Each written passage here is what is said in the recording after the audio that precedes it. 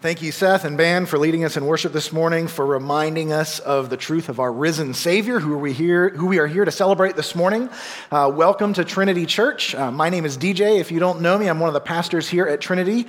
And this morning, it's going to be my privilege to open God's Word for us, lead us in our study of it as we examine the resurrection of Jesus Christ, the truth upon which all the foundation of the faith is built. So I invite you this morning, if you have a copy of the Bible with you, to turn with me to the book of Acts.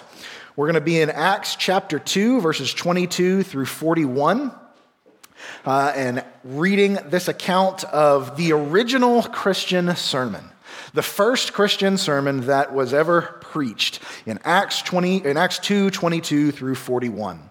If you're here this morning and you did not get a listening guide on your way in, a little piece of paper that has some space to take notes, it has the text, an outline of the sermon, you can slip your hand up and we'll make sure that somebody from the back gets one of those down here to you. So that will help you as you follow along. Acts 2, 22 through 41.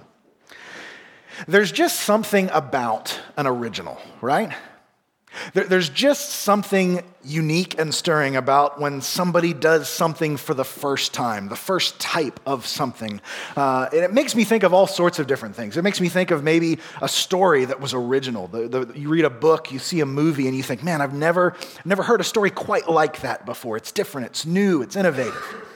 Maybe it makes me think of a piece of art or of design or of fashion that's striking, that's new, that you've never seen before, that makes you think and consider something in an entirely new way. When I think of an original, I think of all those different things. But mostly, I just think of Chick-fil-A, who proudly proclaims that they are the home of the original chicken sandwich, right? So when I think about a chicken sandwich at Chick-fil-A, it's simple. Isn't it? The original is simple. I've eaten a lot of chicken sandwiches in my life, which you can probably tell by looking at me. That would be a safe assumption on your part. I've eaten chicken clubs. I've eaten chicken Parmesan sandwiches. I've eaten chicken salad sandwiches. I've even eaten a chicken and waffles sandwich. And a lot of them have been really, really good. And compared to them, a Chick-fil-A chicken sandwich seems really basic. It's not immediately impressive, right? There's not a lot to it. Chicken, bun, pickles. Add mayo if you want to, and you probably do. Yet it tastes amazing, right? I mean, right now, I feel a little bit guilty because I'm planting the seed in your brain, and you can't go get one today because it's Sunday. But you want a Chick-fil-A chicken sandwich just hearing me talk about it because it's an original, right? An original takes and does something simple, and it does it really, really well. And so other people want to emulate it, and they might riff on it and make something that builds on top of that foundation. But yet the original always retains its charm. And that's why this morning, on a day when we celebrate the most foundational truth of the faith, we are going to look at the original Christian sermon. Now, I've heard a lot of sermons preached through the years. You might have too. Maybe you're thinking, unfortunately, I'm about to add one more to that list, and hopefully it won't be too painful today. Because I've heard some amazing sermons, I've heard some terrible sermons, and I've heard some of my sermons, somewhere in between. And when we open up Acts, we see something that is striking in its simplicity. Right? We're going to see a scared screw-up named Peter preach the first Christian sermon in history to a confused and skeptical audience. And there is a power in the simplicity of what he says that is impossible to deny. And so, as we reflect on Christ's resurrection, let's boil the faith down to its most basic essence. Let's look at the original message. And let's hear, how can we be transformed by it today? Are you here as a committed follower of Jesus Christ? Are you here as a curious skeptic or somewhere in between? Wherever you're at, there is much to discover, there is much to reflect on, and ultimately there is much to be changed by in this text, because there's something about an original. So join me in reading Acts 2, verses 22 through 41, where the Apostle Peter says this: "Men of Israel, hear these words. Jesus of Nazareth, a man attested to you by God with mighty works and wonders and signs that God did through him in your midst, as you yourselves know. This Jesus, delivered up according to the definite plan and foreknowledge of God, you crucified and killed by the hands of lawless men. God raised him up, loosing the pangs of death, because it was not possible for him to be held by it. For David says concerning him, I saw the Lord always before me. For he is at my right hand that I may not be shaken. Therefore my heart was glad and my tongue rejoiced. My flesh also will dwell in hope. For you will not abandon my soul to Hades, or let your Holy One see corruption. You have made known to me the paths of life. You will make me full of gladness with your presence. Brothers, I may say to you with confidence about the patriarch David that he both died and was buried, and his tomb is with us to this day.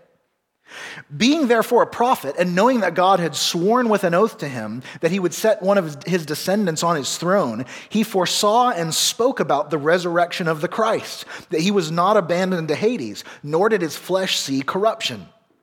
This Jesus God raised up, and of that we are all witnesses. Being therefore exalted at the right hand of God, and having received from the Father the promise of the Holy Spirit, he has poured out this that you yourselves are seeing and hearing. For David did not ascend into the heavens, but he himself says, the Lord said to my Lord, sit at my right hand until I make your enemies your footstool. Let all the house of Israel therefore know for certain that God has made him both Lord and Christ, this Jesus whom you crucified. Now when they heard this, they were cut to the heart and said to Peter and the rest of the apostles, brothers, what shall we do? And Peter said to them, repent and be baptized, every one of you, in the name of Jesus Christ for the forgiveness of your sins, and you will receive the gift of the Holy Spirit. For the promise is for you and for your children and for all who are far off, everyone whom the Lord our God calls to himself. And with many other words, he bore witness and continued to exhort them, saying, save yourselves from this crooked generation. So those who received his word were baptized, and there were added that day about 3,000 souls. That's God's word for us this morning. Pray with me as we continue to study it. Our God and our risen Savior, what we know not, teach us. What we have not, give us. What we are not, make us. By the power of your Holy Spirit, which dwells among your children. In Christ's name we ask these things. Amen.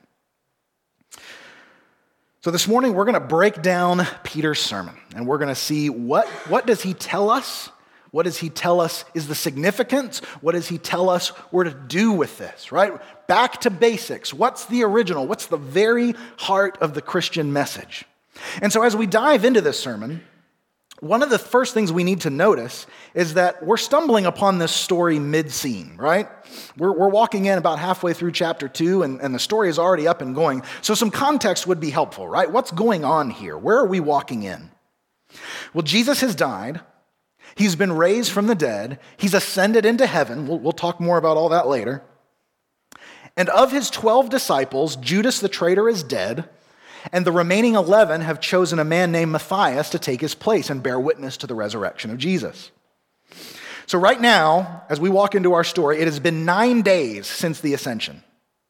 And it's been 7 weeks since the resurrection. So place that time frame in your mind. If today were the day, then that would mean that the resurrection was sometime in early February. Think of what you were doing for Valentine's Day, back up a week before that. That's about how much time it's been since Christ was raised. And these disciples have been changed, right? They're no longer the 11 scared guys that Jesus found after his resurrection, huddled in a locked upper room because they were afraid of the people. Now, they've begun to be transformed, but even at that, they're not yet the guys, they've not yet been sent out into the world with the gospel message. So we're meeting these disciples in mid-transformation, right? They've left their fear behind, but they've not yet gone out with this bold new mission. And today, as we meet them in this text, Jesus promised that they would receive the Holy Spirit, that God would come and make his dwelling in them. That promise has been fulfilled. And so they go out into Jerusalem It's the Feast of Pentecost. It's a religious festival for the Jews, and so that means that people from all over the world have made a pilgrimage to Jerusalem. So you have people from nations all over, some Jews, some Gentiles who have come to worship God. They all have come and met and gathered in Jerusalem. And so the apostles have gone out, and this crowd has gathered, and they start talking about what God has done in raising Jesus. And each person who is gathered hears the apostles speaking in their own language. Right? You have people gathered from Asia Minor. You have people gathered from what's present-day Iraq and Syria and Kuwait. You have people gathered from Rome. You have people gathered from Greece. All over the empire, people have come, and each one, as the disciples speak, they hear it in their own language. And so you can imagine this causes quite a commotion. People are thinking, this is remarkable. Like, how are we all hearing this guy in our own language? And these words that are saying, so people are marveling. Some of the crowd who is skeptical thinks, everybody's just drunk, right? They brush them off as, these guys are drunk. And so Peter gets up and he says, all right, listen up. Everybody's not drunk. Like, it's 9 o'clock in the morning. There's one of my favorite lines in the whole thing. He says, these people are not drunk as you suppose. It's still 9 in the morning, right? They might have had a couple mimosas, but we're not that far down the road. These people are not drunk as you suppose. But Peter says, this is a fulfillment of the promise that God made through the prophet Joel. That in the last days when Christ comes, I will fill the people with my spirit. Your men and women, your old men and women will dream dreams. Your young men and women will have visions, and I will speak through my people. Peter says, this is what's happening right now. And so at this point, we enter the story. Peter has gotten the crowd's attention. He's cleared up the confusion that this is just the end of a drunken bender. And now he has everybody listening. So what is he going to say? What's the message that he delivers? Well, he leads with the reality of the resurrection. That's the first thing I want to point out to us this morning. He leads with the reality of the resurrection. He leads with simple facts. Verse 22, men of Israel, hear these words. Jesus of Nazareth, a man attested to you by God with mighty works and wonders and signs that God did through him, in your midst, which you yourselves know, this Jesus, delivered up according to the definite plan and foreknowledge of God, you crucified and killed by the hands of lawless men. God raised him up, loosing the pangs of death, because it was not possible for him to be held by it. So I want you to think about the assertions that he makes here. One, Jesus was a man who lived and did amazing works among them. The amazing works attesting to the fact that he's more than just a man, that he was sent from God. And he says, this is a fact that was commonly known by the crowd he's addressing, right? Which you yourselves know. He's like, I'm not giving you any news flash that you're not already aware of. So that's fact number one. Jesus was a man. He came, he lived, he did amazing works. Fact number two, the people of Jerusalem crucified and killed him in their wickedness. A fact that was completely within the plan and purposes of God. Right, so Jesus was a man. He came, he did mighty works, and you killed him. And that was all somehow part of God's miraculous plan from before time began. And then fact three, God raised him from the dead. And says, indeed, it would have been impossible for death to maintain a hold on him. Now, it's worth teasing out the implication here. It's possible for death to maintain a hold on a man, right? That's kind of what happens to everybody who dies. They stay dead. And so if it was impossible for death to maintain a hold on Jesus, then the implication is that Jesus was more than just a mere man. So do you notice something about these assertions? They're claims about actual, factual, historical events. Jesus was a man, he did these things, he died, and then he rose from the dead. Right? They either happened or they didn't. You can believe them or you cannot believe them, but they're claims about history. They're accessible. Right? You can investigate and find out if they're true. He's not making up stories about religious visions or dreams or anything like that. He's saying, this stuff happened right in front of you. This is the message. Think about it this way. What if I get up here this morning and I tell you that you should worship, say, a flying purple elephant named Bubba? You're going to have questions, a lot of questions. And one of the questions is going to be, why? And what if I tell you, well, I had a dream last night, and I saw Bubba in my dream, and he said so. so we should all worship him. Well, then you're just going to have to either take my word for it or not, right? You can't get into my head. You can't see my vision. You can't dream my dream. You got nothing to go on to know if the flying purple elephant named Bubba actually exists. But what if I tell you that we should all worship the flying purple elephant named Bubba because I saw Bubba on the side of I-71 at mile marker 13, where he just pulled a dead guy out of a burning car and brought him back to life, and then he told the 50 onlookers that were gathered around him about the true nature of reality. Well, that's a little different. You still might not believe me, but if you want to know whether it's true or not, you've got a place to start. You can go down to I-71 at mile marker 13 and see if there's scorched ground from a burning car. You can find the other 50 people who I say were there and ask them, did this actually happen? You can corroborate our stories. You can line it up. You can get on Twitter and see if anybody took a video of it. You've got a way to investigate to find out if these claims are actually true. Christianity is built on historical claims. When I say that Jesus is raised from the dead, you could say, well, that sounds as stupid and ridiculous as this idea that we should worship the flying purple elephant named Bubba. But it's a historical claim. It's a claim that's grounded in space-time reality. It either happened or it didn't. And the Bible invites us to investigate that. In fact, more than that, the Bible invites us to base our entire assessment of Christianity on whether or not it actually happened. 1 Corinthians 15, verses 16 through 19, the Apostle Paul says this. It says, "For if the dead are not raised, not even Christ has been raised. And if Christ has not been raised, your faith is futile, and you are still in your sins. Then those who have fallen asleep in Christ have perished. If in Christ we have hope in this life only, we are of all people most to be pitied." Do you catch the argumentation there? If Jesus is dead and our hope in Christ is purely about this life, then we're a joke.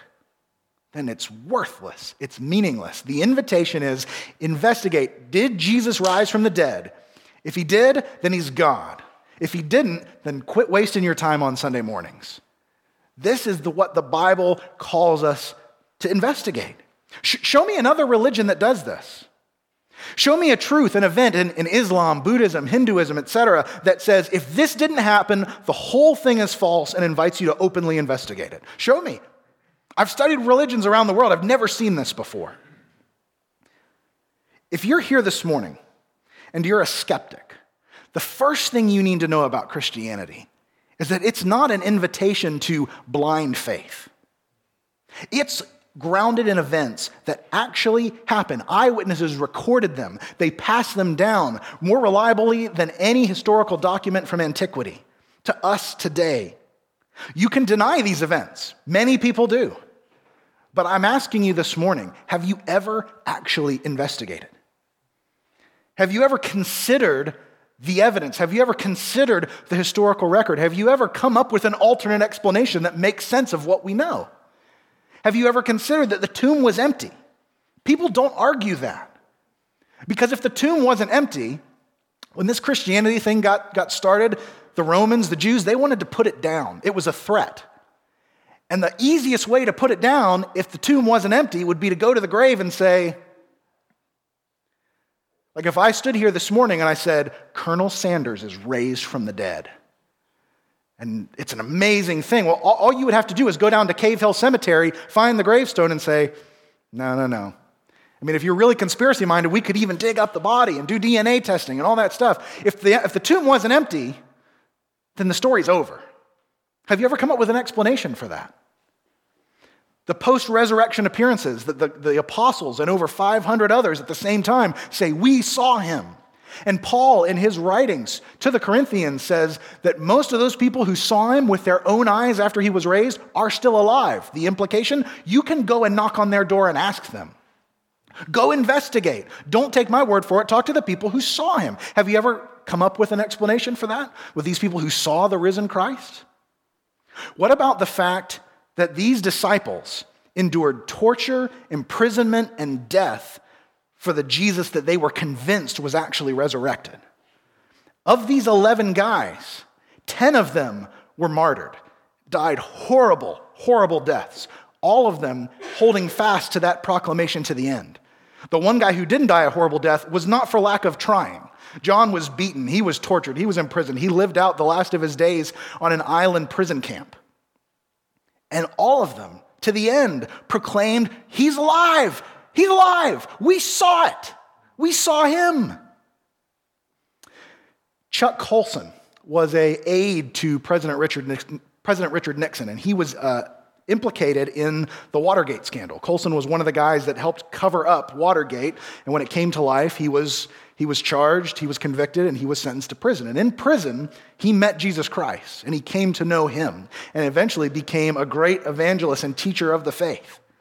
Listen to what Colson said. He said, Watergate convinced me the resurrection is true. Listen to how he put it. Quote, I know the resurrection is a fact, and Watergate proved it to me. How?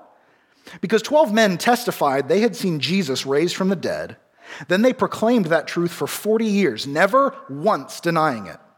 Everyone was beaten, tortured, stoned, and put in prison. They would not have endured that if it weren't true. Watergate embroiled 12 of the most powerful men in the world, and they couldn't keep alive for 3 weeks. You're telling me 12 apostles could keep alive for 40 years? Absolutely impossible. Have you come face to face with the reality of the resurrection? Affirm, deny, do what you will. But have you investigated? Have you realized this is a claim about reality? Maybe you're a Christian here this morning and you've come to grips with that and you love it and you celebrate it. And maybe you're facing problems today that are all too real.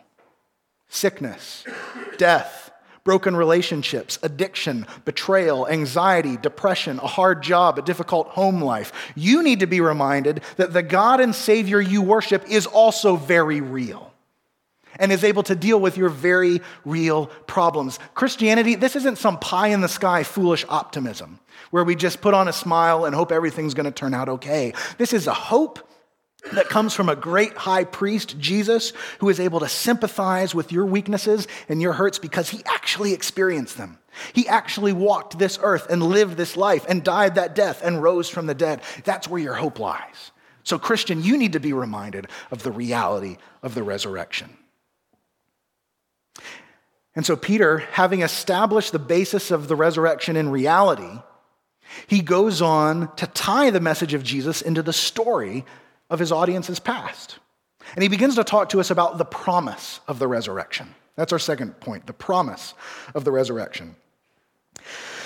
See, Peter says this Jesus thing wasn't just plucked out of thin air. It's the culmination of a plan that God has been promising ever since the beginning of time. And so he goes back in verse 25 and he quotes David. David is a man who the people that he's preaching to probably would have esteemed as maybe the second greatest Israelite who ever lived. Probably after Moses, there's David.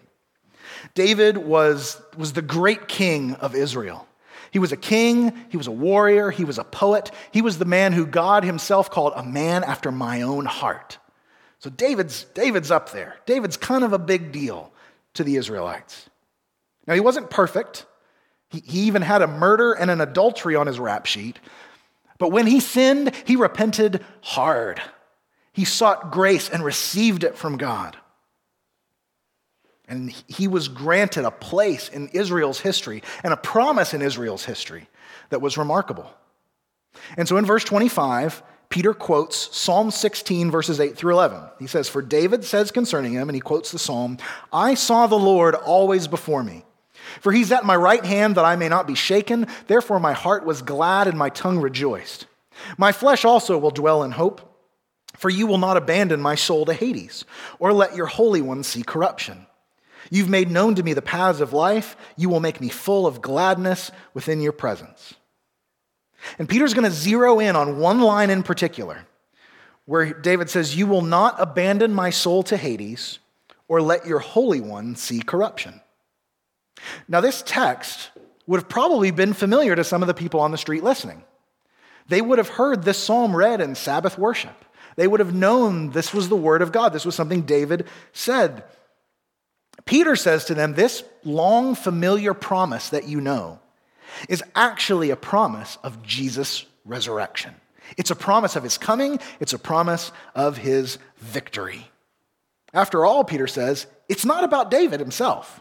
It can't be, because David is dead. I would have loved to hear how Peter delivered this line in verse 29.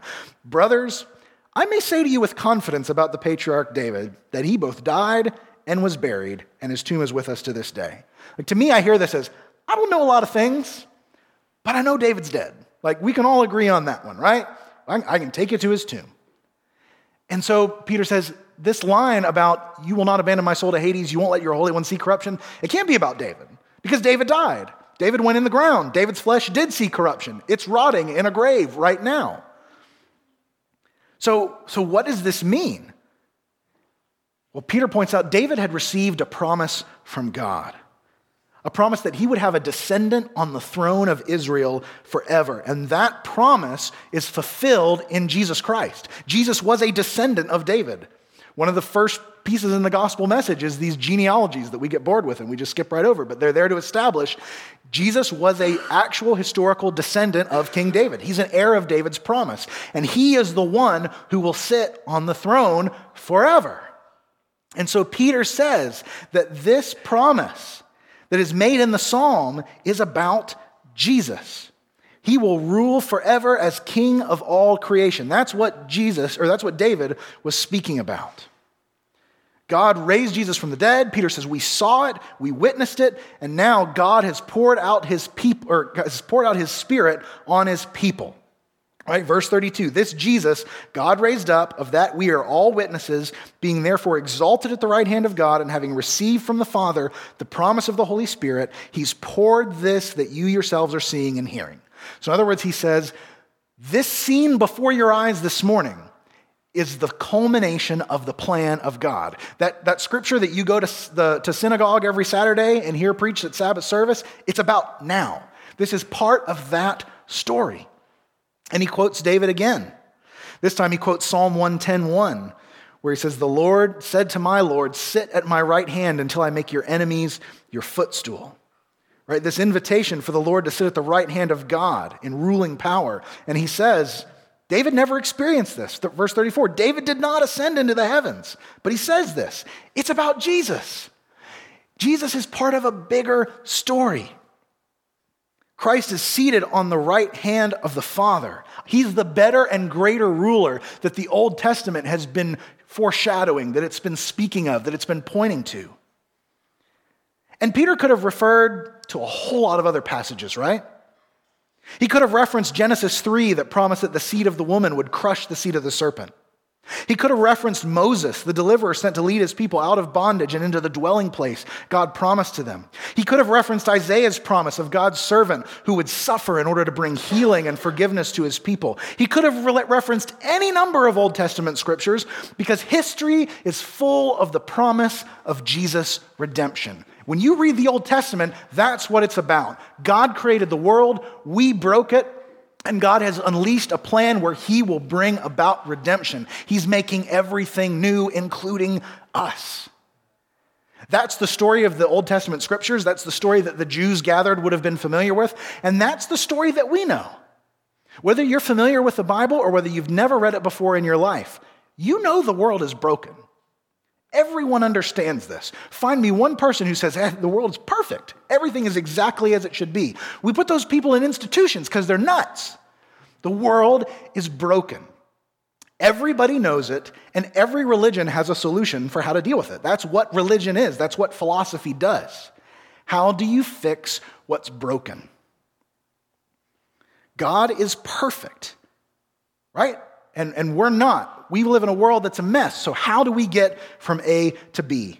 Well, Islam calls you to submit yourself to God and put more good deeds on the scale than bad deeds and hope that the scale tips your way at the end. Buddhism says the reason that the world is broken is because of desires. You have desires, the desires don't get fulfilled, and so that brings suffering. And so Buddhism says, release yourself from desires. Achieve Zen, achieve this point of nirvana, of being separate, of letting go from all these desires and elevated, separate from the world. In fact, the ultimate goal of Buddhism is to be absorbed into cosmic annihilation and no longer exist, to be in the one. Atheism says there's no God, so just do the best you can with the time you've got and try to make the world a better place. And then you're going to die, but it really will still matter because reasons? Everybody's got a reason. Everybody's got an idea of how do we deal with the problem of brokenness. Christianity offers something different. It offers something unique. It says the brokenness is my fault. What's wrong with the world? I am. You are. God is perfect. We've rebelled against him. You've heard of the 10 Commandments? How are you doing with those? You might think, pretty good. Like, haven't killed anybody this week. No, really, how are you doing with those? Read them this afternoon. Get back to me. And even the ones that are the easy ones, that I haven't killed anybody this week, remember what Jesus said. If anyone's hated his brother in his heart, he's already committed murder inside. Anyone's lusted after a woman in his heart, he's already committed adultery inside. We fall short. We fall short of God's perfection. And God says that unless we keep all of his commands with flawless perfection, we will never sniff his kingdom. And so the righteous judge, the object of my rebellion and scorn, came down to be with us, to live alongside us, to suffer the depths of our wickedness, depravity, and pain in order to give forgiveness and life to all who put their trust in him. That's what the message of Christianity is. That's the promise. Peter says in verse 36, let all the house of Israel therefore know for certain that God has made him both Lord and Christ, this Jesus whom you crucified. The Lord and Christ is the Jesus who was crucified. The God we worship is the God who suffered and died, and the God who is alive forevermore and offers his bounty to the world. He has won the victory. He has purchased this world by his blood, and he offers it freely to all who come. Think of it. Think about what is promised here. Think of the worst thing you've ever done. Think of the worst thing you've ever thought. The thing that makes you want to vomit just thinking about what if somebody knew that went through my head. Think of the guilt and the shame and the mess that comes with that. Jesus, the perfect creator of the universe, said, I'll take that. I'll take it. I'll own it. And not just your mess, not just your guilt, not just your shame. Think of the mess of the worst sinners you can possibly imagine. Murderers, thieves, rapists, abusers. He bore it all. He took it all. He became it all, so that he could bring peace to us. He died, taking the fury of God's perfect wrath and absorbing every last ounce. He took the cup of judgment and he drank hell dry. This is what the promise of Christ's death and resurrection is. Jesus was a guy who died, but he wasn't just a guy who died. He was the fulfillment of God's promise to redeem his creation. And because he was perfect, though he was gathered up in death, death could not hold him. And so he came forth from the grave. That is the promise of the resurrection. This is going somewhere. History is heading to a place that is only possible because God has dealt with my junk, with my mess, with my sin, with my evil, with my wickedness, and he did it through Jesus Christ. That's the promise. And hearing this message, the crowd was cut to the heart. Verse 37. Now when they heard this, they were cut to the heart and said to Peter and the rest of the apostles, brothers, what shall we do? And it's here that we see the response to the resurrection. Right? They understood the significance of what Peter was telling them. They understood that this was a historical claim and that it was rooted in the grand story of history, of God's work and his plan. But they also understood that it demanded something of them. It demanded something of them. They can't just sit here and say, cool story, bro. See you after lunch. It did something. It cut them to the heart. Have you ever asked that question? So what do I do? Is Christianity just an intellectual curiosity to you? Is it something just to sit back over that Chick-fil-A chicken sandwich and shoot wise about and talk and, whoa, that's cool, that's a neat concept? Is Christianity just an emotional shot of adrenaline that helps you get through the problems of life, right? When you're feeling down, you just need a little Jesus so that you can have a pick-me-up, and he's kind of like a glorified cat video. Now I feel better. Have you ever come to the place where you realize this message demands something of you? It's not a spectator sport. It's not something you can sit on the sideline and just take in. These people believed the message, right? They had faith. They were cut to the heart. They realized this is true. I believe. So what do I do? Now what? And Peter says, verse 38, repent and be baptized, every one of you, in the name of Jesus Christ. They must repent and they must be baptized. So note first up, this isn't something that Peter just came up with. He didn't just make this up on the spot. He gives this command in the name of Jesus Christ. In other words, he's saying this command comes from Jesus. It's his authority. It's his power that commands this. Remember Christ's last words to the disciples in the Great Commission, go into the world and preach the gospel to all creation, baptizing them in the name of the Father and Son and Holy Spirit. This is what Jesus told us to go and do. So, what does it mean to repent? What does it mean to repent? It means to change one's mind, to turn around, to forsake and leave behind one's sin, right? If you say, I want to repent of my sin, that means I realize that this is wrong. I don't want it anymore. If sin is that way, I want to go this way.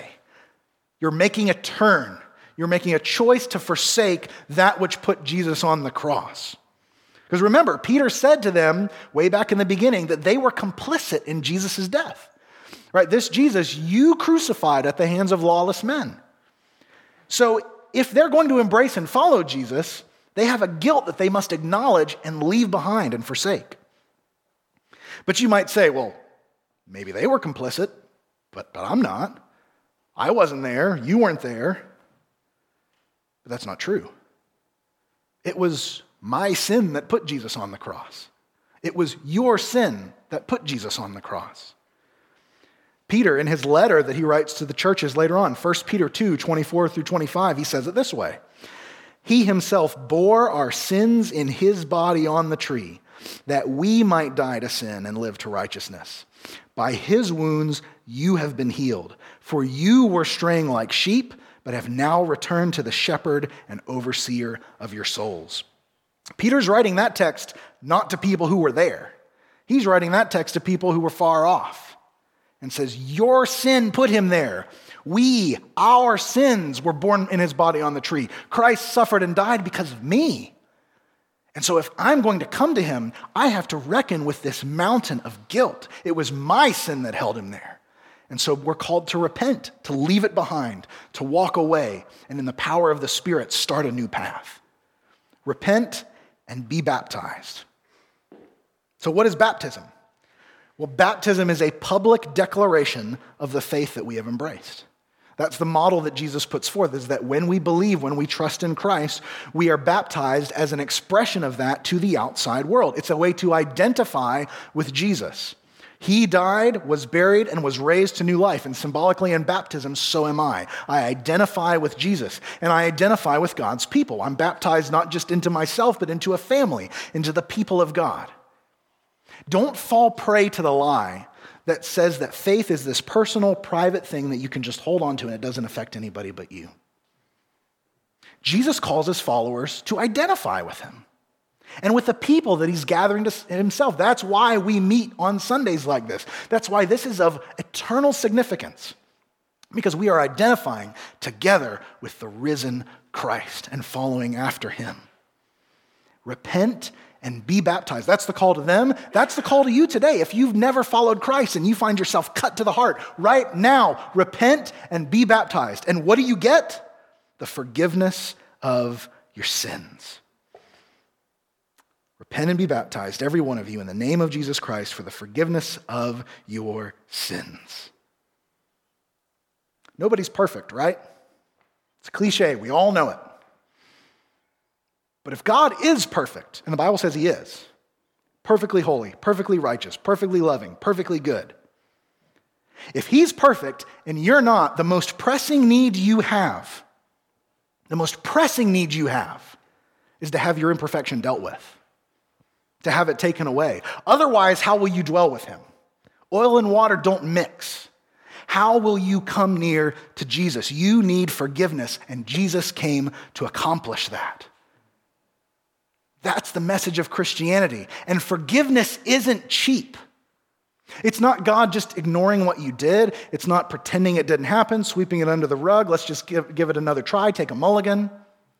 To have that idea of forgiveness makes a mockery of justice. Sin is significant. Sin hurts people. Sin kills people.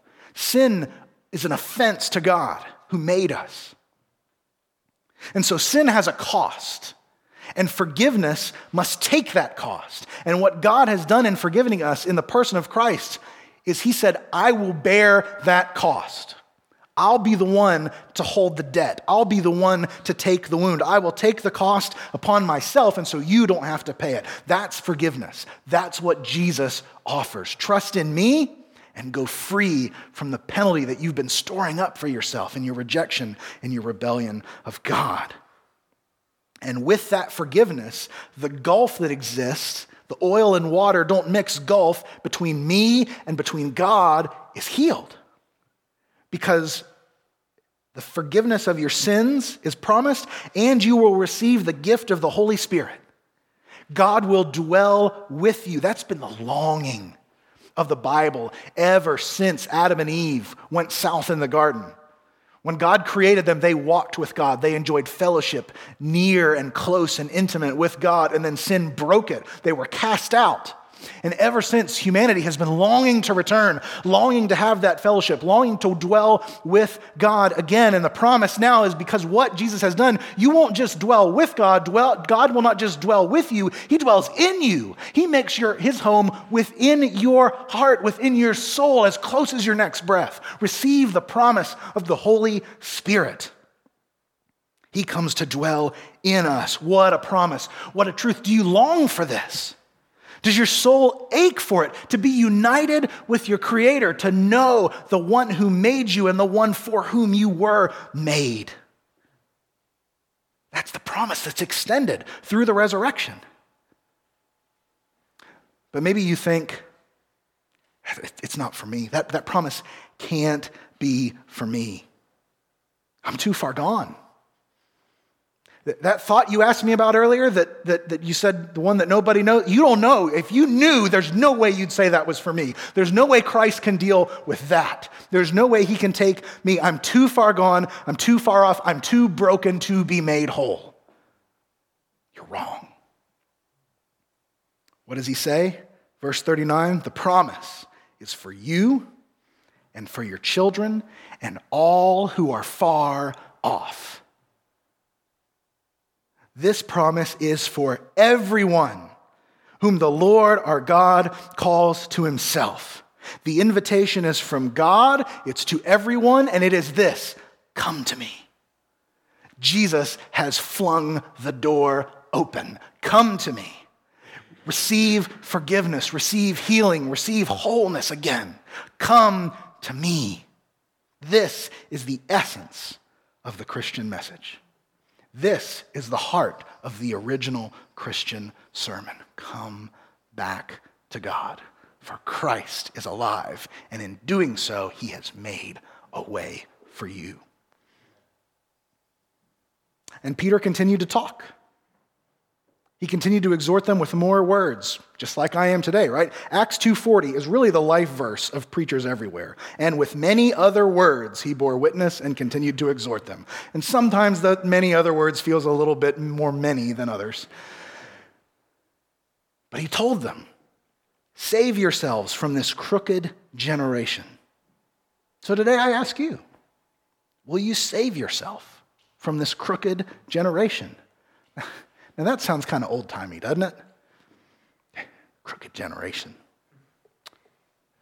But the truth is as relevant as anything could ever be. Because we know the world's broken. We know the world's crooked.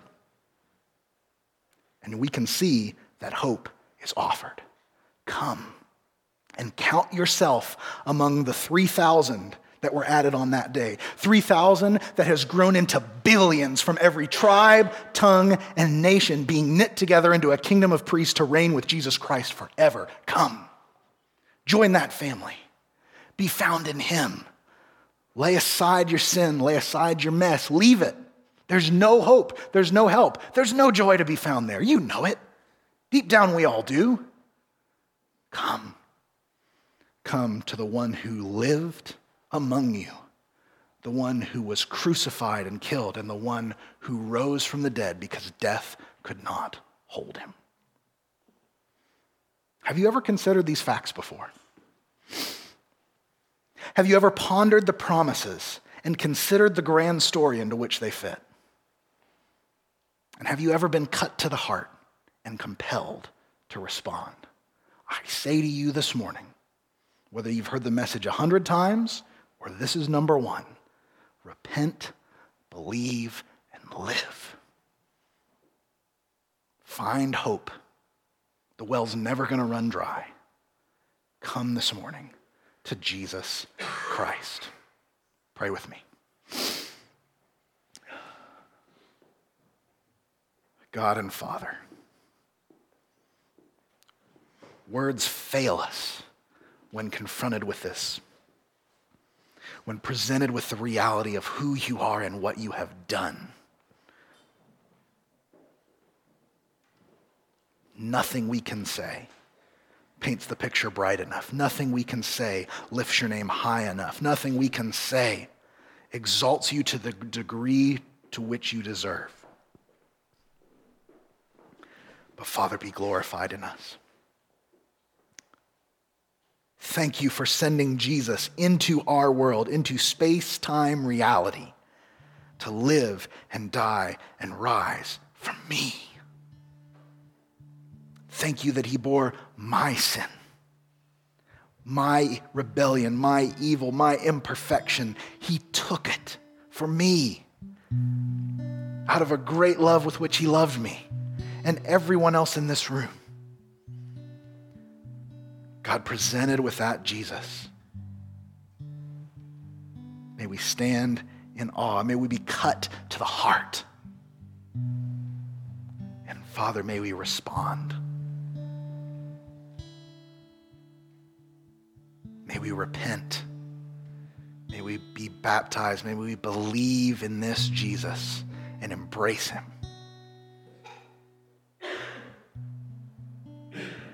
God, I pray for all the souls who sit here this morning. Some have never heard this before.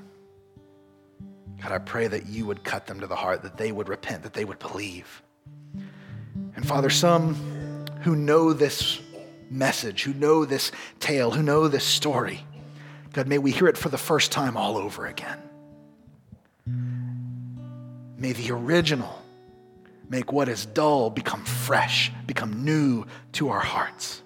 And may it enliven us to worship with everything that we are, with every part of our lives. And God, as you knit together this people at Trinity Church, may we glorify the risen Jesus and proclaim him to a world that still needs to hear this simple message, so that they can come alive. God, be glorified in us, we pray. In Jesus' name and for the sake of his kingdom. Amen.